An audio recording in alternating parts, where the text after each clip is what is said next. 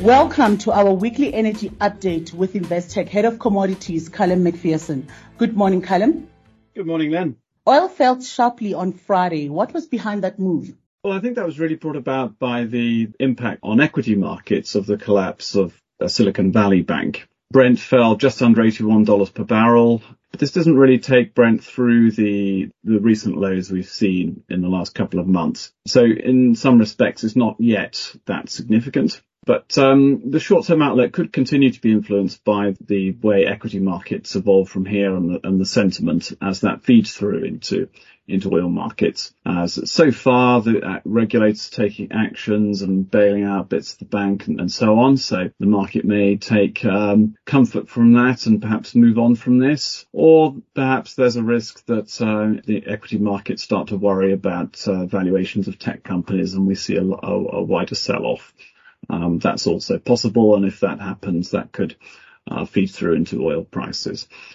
So really very much a sentiment-driven thing, quite hard to know how that's going to play out.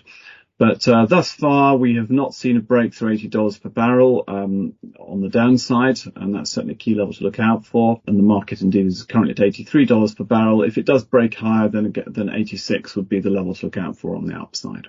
Is there any more news on the impact of restrictions on Russian oil?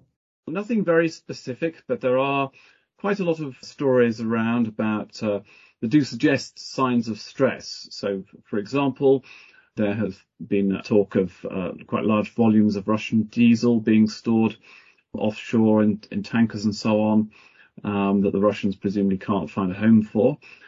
There's also been stories about cutbacks in Russian refinery output, again, presumably because they're having difficulty finding buyers for their refined products now that those additional sanctions and restrictions have come into force.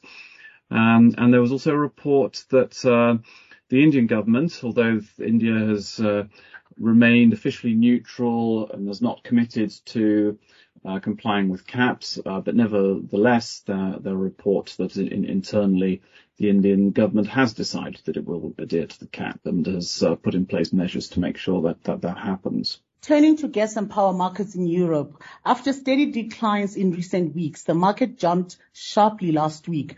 Why was that? Well, really, we had a combination of pretty cold weather and lower French nuclear power output. In particular, EDF found new defects at two of its nuclear plants, leading to them being shut down for maintenance. And on top of that, actually, also in France, the French LNG import terminals have been blocked by industrial action. These are more actions against pension reforms that Macron is trying to put through.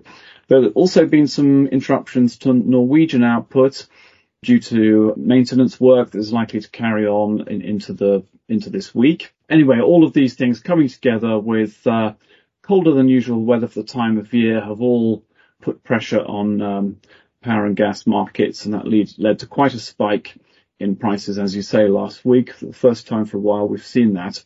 And it does highlight how sensitive the market is to any kind of disruptions. There isn't a lot of spare capacity, or any spare capacity really, and consequently when there are disruptions, we see spikes in prices coming through. Thank you, Callum. We'll chat again next week. Thanks very much, Len. Thank you for tuning in to another episode of Investec's Weekly Energy Update with Callum McPherson. If you'd like to discuss any of the contents of the podcast, drop Callum an email on callum.mcpherson@investec.co.uk or visit investec.com/commodities. Until next time, thank you.